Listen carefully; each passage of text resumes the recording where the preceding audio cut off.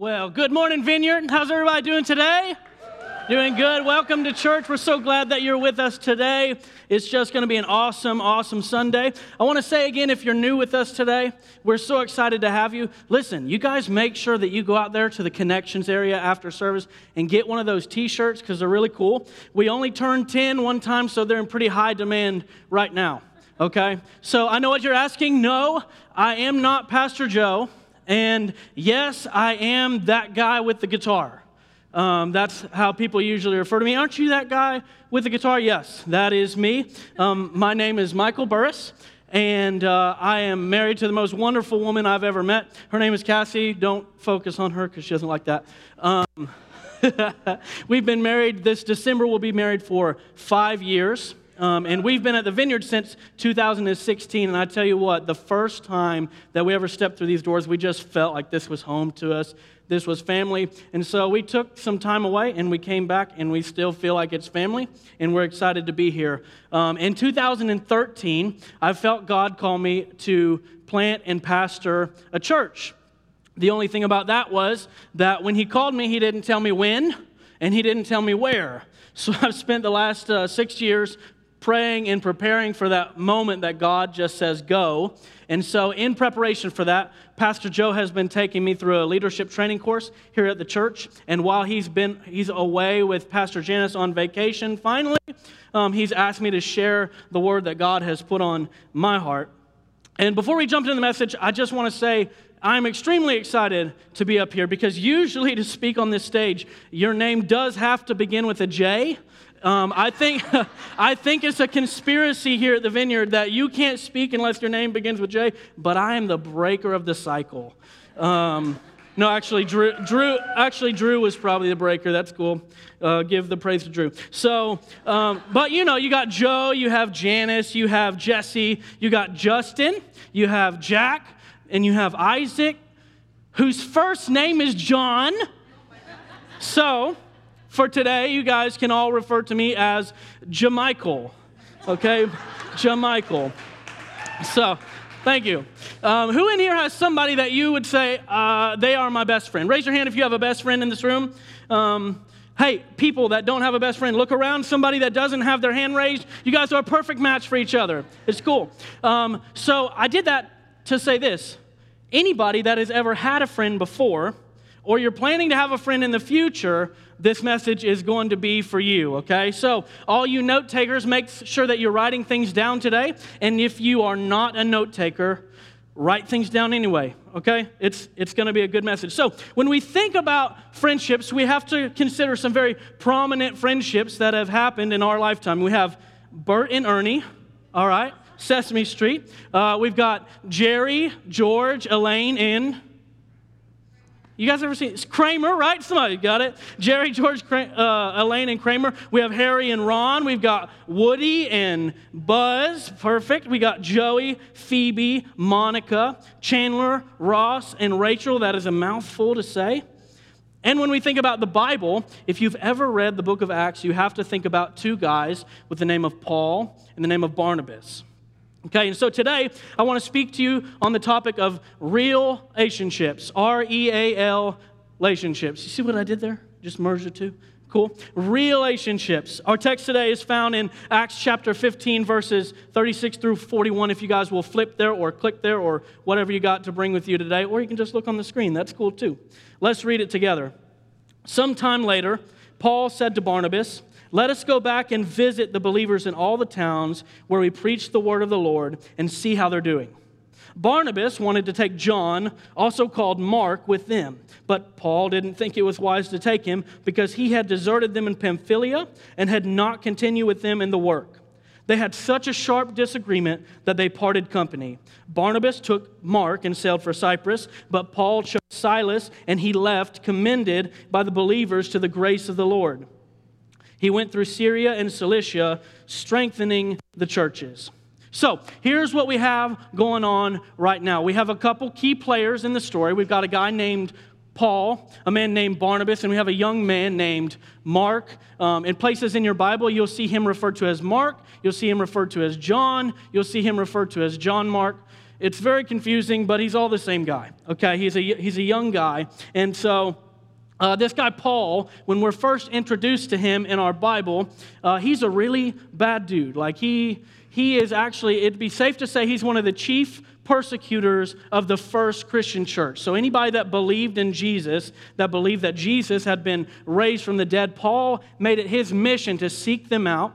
And he made sure that believers were stoned, they were beaten, they were thrown in prison, they were murdered, the works. So he's a really bad dude. And so one day, Paul is on his way to the city called Damascus to do just that. He's going to look for the followers of Jesus, and he's looking to track them down and try to lock them all up. He's on his way on a road called Damascus, and there, the risen Jesus appears right in front of him. And Paul is blinded by the light. Okay, I know it's blinded by the light. I know you guys are thinking it. It's okay. Sing it out. It's cool. So Paul falls off of whatever he's riding. He's got whatever, if it was a donkey or a horse or maybe it was a camel, we don't really know, it doesn't really say, but he fell off, he was blinded, and Jesus gives him instructions to go into the city, and then he gives him the very instructions, he said, and then I'll tell you what to do from there. Kind of like he does to all of us. He said, go into the city, and then I'll tell you what to do. So long story short, Paul goes into the city, he's baptized, and from then on out, he surrenders his life to Jesus and lives for him for the rest of his life. So, not long after that moment, not long after that, he goes into Jerusalem, and Paul meets a man named Barnabas. And they kind of hit it off real quick. They click, and this is where the bromance really starts blooming. Paul and Barnabas, they start forming their bromance right here. And so Barnabas brings Paul to the disciples, and he has to vouch for him, because obviously the disciples are absolutely terrified of this man that's been killing them for all this time. And Barnabas says, no, it's okay. Paul is good. He's surrendered his life to Jesus. He's one of us now. And Barnabas brings him in to the inner circle. And so Paul and Barnabas, they travel together for years, and they plant churches all up and down the Mediterranean coast together. And I say all that to say this, okay? I just wanted to stress the fact Paul and Barnabas, they're real tight. Like they're close as brothers. They're inseparable. You know, they're day ones, all right? When I was in school, we'd call them BFFs, but then they added an E, and then they're BFFEs, but they're really tight. And now, enter John, or Mark, or John Mark, however you see his name in the text. John Mark is a relative of Barnabas, okay? He's either his cousin or he's his nephew, and John Mark wants to come on board as like an assistant to Paul and Barnabas. He's like kind of like an intern. And so they depart, all three of them depart on a missionary journey, and they make it a couple cities, they make it a couple towns, and then John Mark bails. He said, I'm out of here. The Bible doesn't tell us why, but it does say that he bailed and he just went on back home. Maybe he missed his mama, I don't know. He bailed, okay? And so, when we come to our text this morning, Paul and Barnabas, they're looking to return to some of the churches that they had planted in the past, and Barnabas has this great idea. He said, wait, Paul, what if we bring with us John Mark? And Paul must not have liked that idea because it said that they came to a sharp dispute. They came to a sharp dispute. And when we read the word sharp dispute, what it means in the original language that it's written in is it means like it became violent. Like these guys started coming to blows over this kid. And Paul did not like the idea of taking him with them. And so Paul and Barnabas, they end up parting ways in this text that we're reading today. And Barnabas takes John Mark. Paul takes a young man named Silas with him. Have you ever had a disagreement with someone close to you that was so bad that you almost came to blows with them? Or maybe in today's age, maybe it's you're fired up real bad, but you can't punch them because it's over Facebook, and everybody gets like really brave over Facebook because you can't really see them, you can't look them in the face, and you're real mad at them. Maybe it was that kind of anger. Have you ever come to a disagreement with someone close to you that was so bad that you ended up cutting ties, stopping communication, and just parting ways? I think it would be safe to say that the majority of us have sometime in our lives found ourselves in that situation, right? Yeah, north, south, cool. That means yes. Yes. Hey, it's okay to talk back. That's cool. So this situation that Paul and Barnabas find themselves in, I think they made a very mature response here, okay? They just choose to part ways.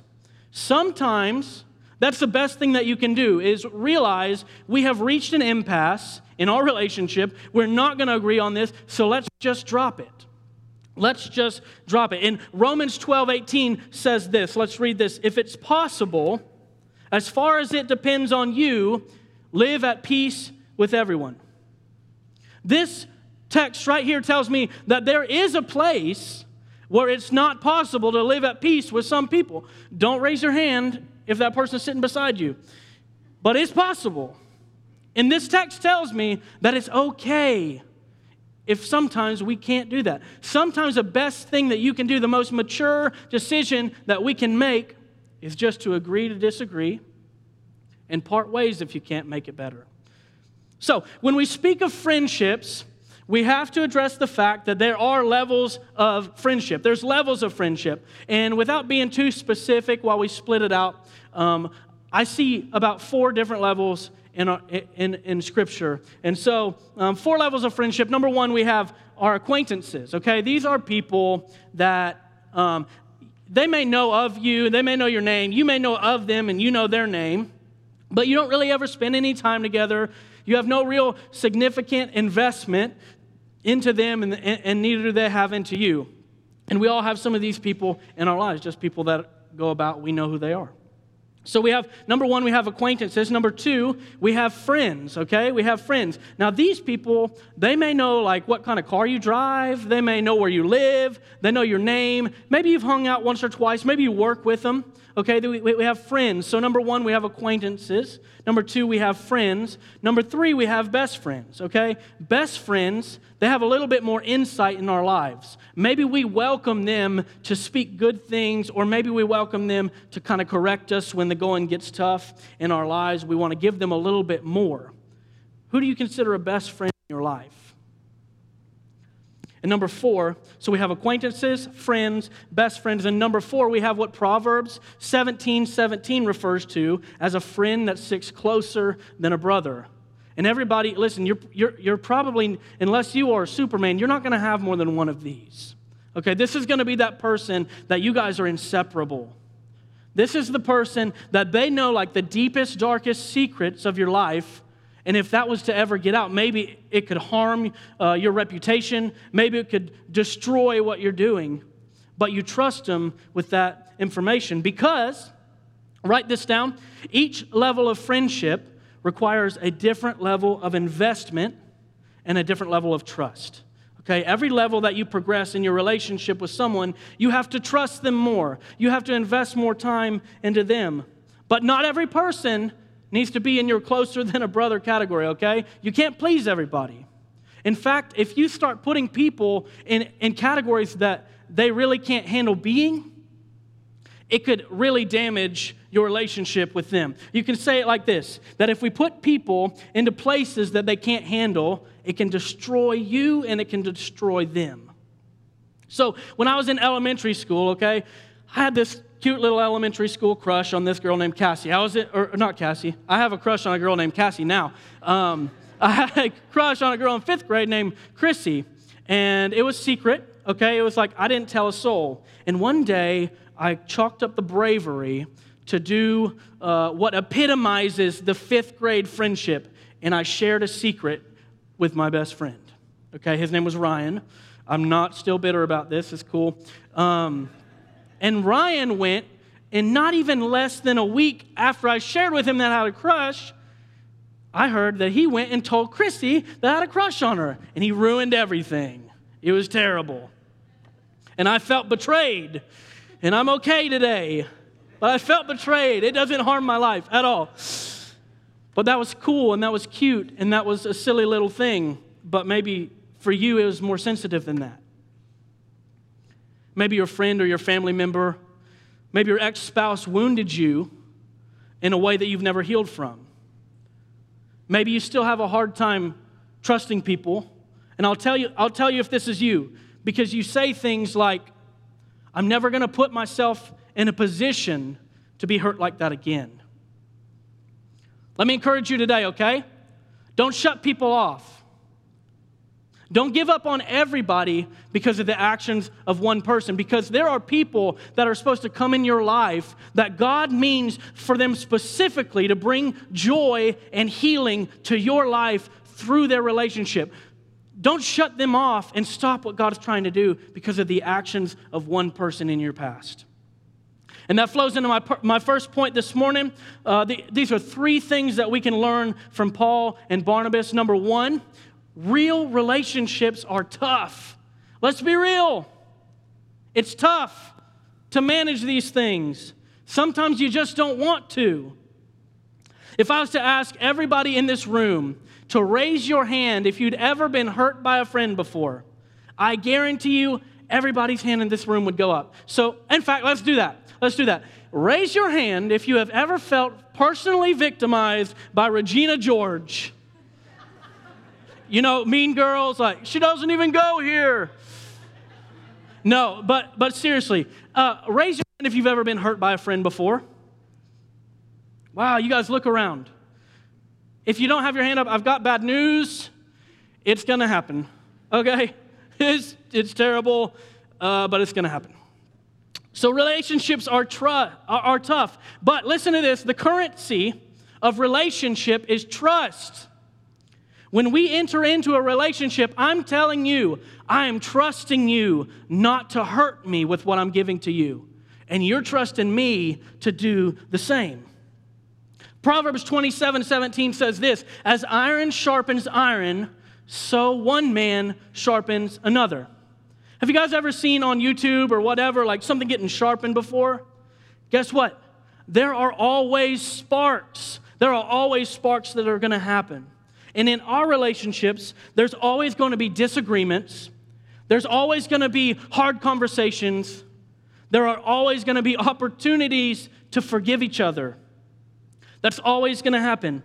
And one of the toughest things that we encounter when we start opening ourselves up to relationships is learning how to disagree in a healthy way and also giving grace to others when they fail to meet our expectations.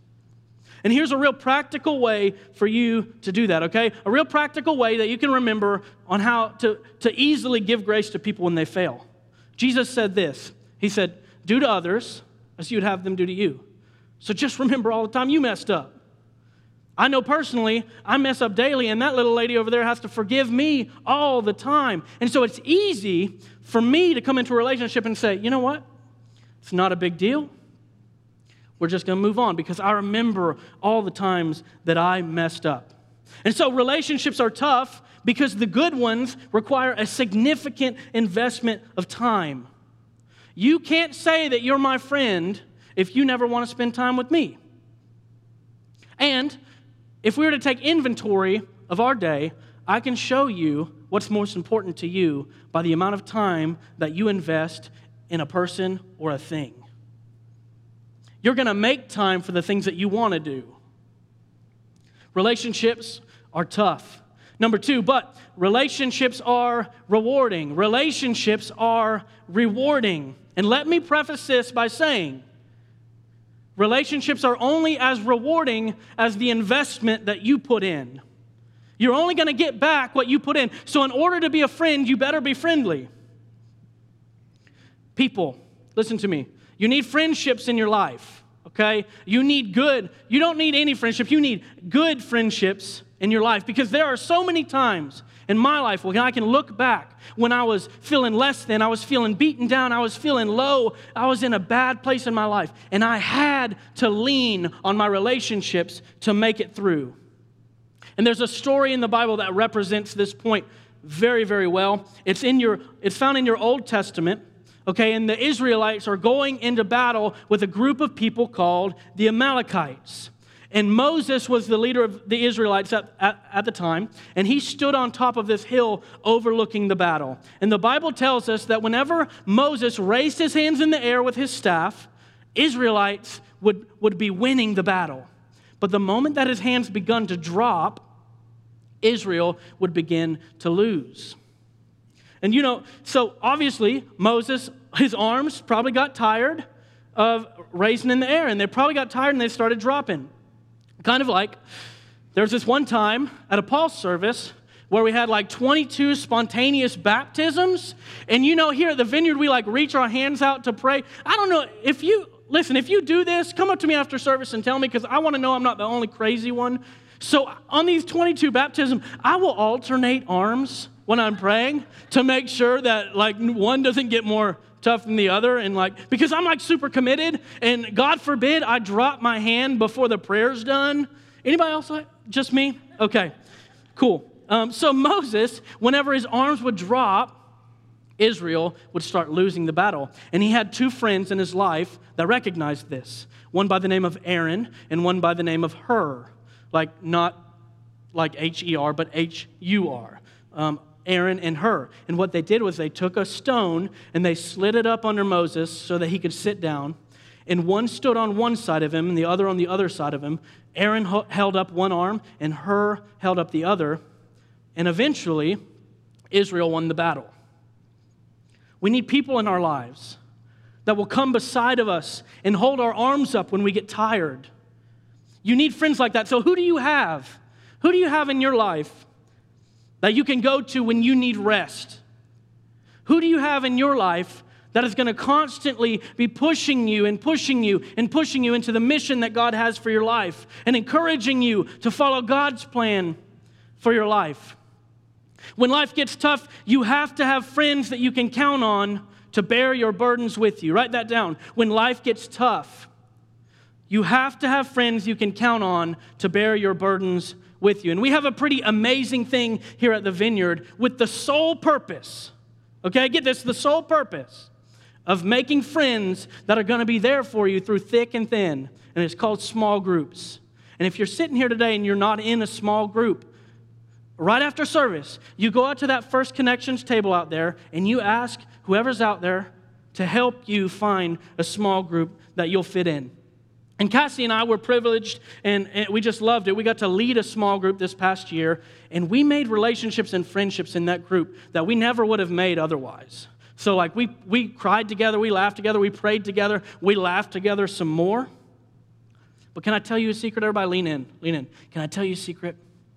Small groups are less about the content of the group and more about the friendships that you're going to make in them. That's the purpose, okay? Don't tell them I told you that, but it's less about the content and it's more about the relationships. Ecclesiastes 4:9 says this. I'm going to cut this short, guys, just to hair this verse. It says, "Two are better than one because they have a good return for their labor. If either of them falls down, one can help the other up. But pity anyone who falls and does not have anyone to help them up." Guys, you'll never be completely fulfilled in your relationship with God until you have people that you can experience it with. You'll never be completely fulfilled in your relationship with God until you have people that you can do life with. You need people. But I want you to listen to this. People need you. People need you in their life. I don't know if anybody's ever told you this, okay? Pastor Joe says this all the time, that everyone is a 10 at something. And if nobody's ever told you this, let me be the first one. You have something that is significant.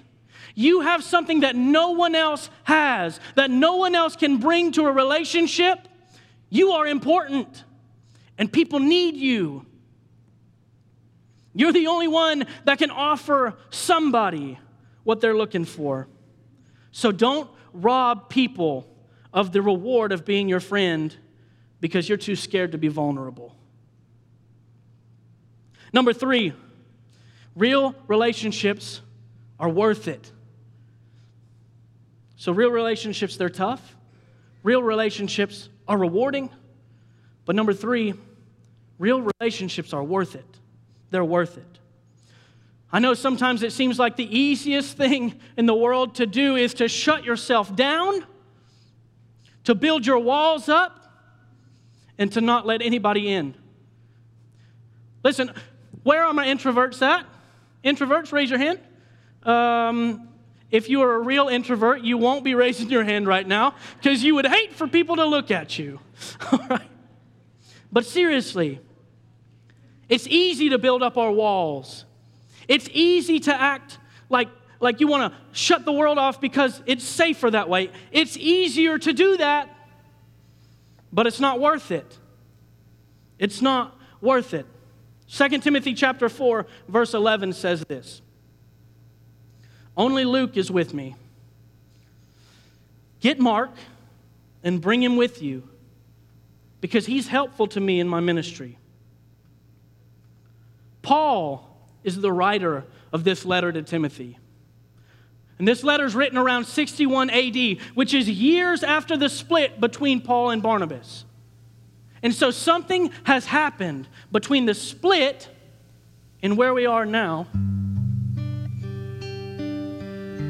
And this moment that Paul is writing this letter from prison, where Mark was seen as a hindrance to the ministry before, now Paul says John Mark is now a help to it. He's now viewed by Paul as a help to his relationship. We don't know when the change took place because the Bible doesn't tell us. We only know that the change did take place for him to write this. There are relationship splits that have happened in all of our lives. And in most cases, reconciliation is God's perfect will for your life.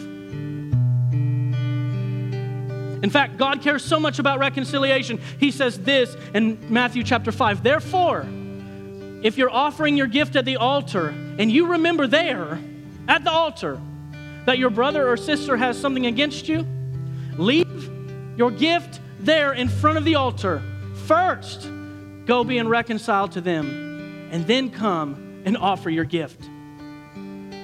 God cares enough about restoring relationships that He is willing to take a back seat until you attempt to fix what's broken. Reconcile means to settle the difference, to settle the differences. In accounting terms, you reconcile something and it means bringing the difference to zero. So who is it for you today?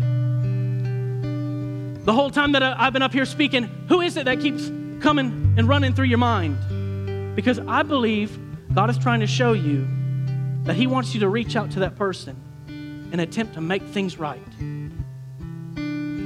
Let me empower you. Listen, no one else is going to make the first move. You can't think like that. You make the first move, and then you let God do the rest, because the good news is that the healing doesn't even come from you. That the only part that is on your plate is the obedience part.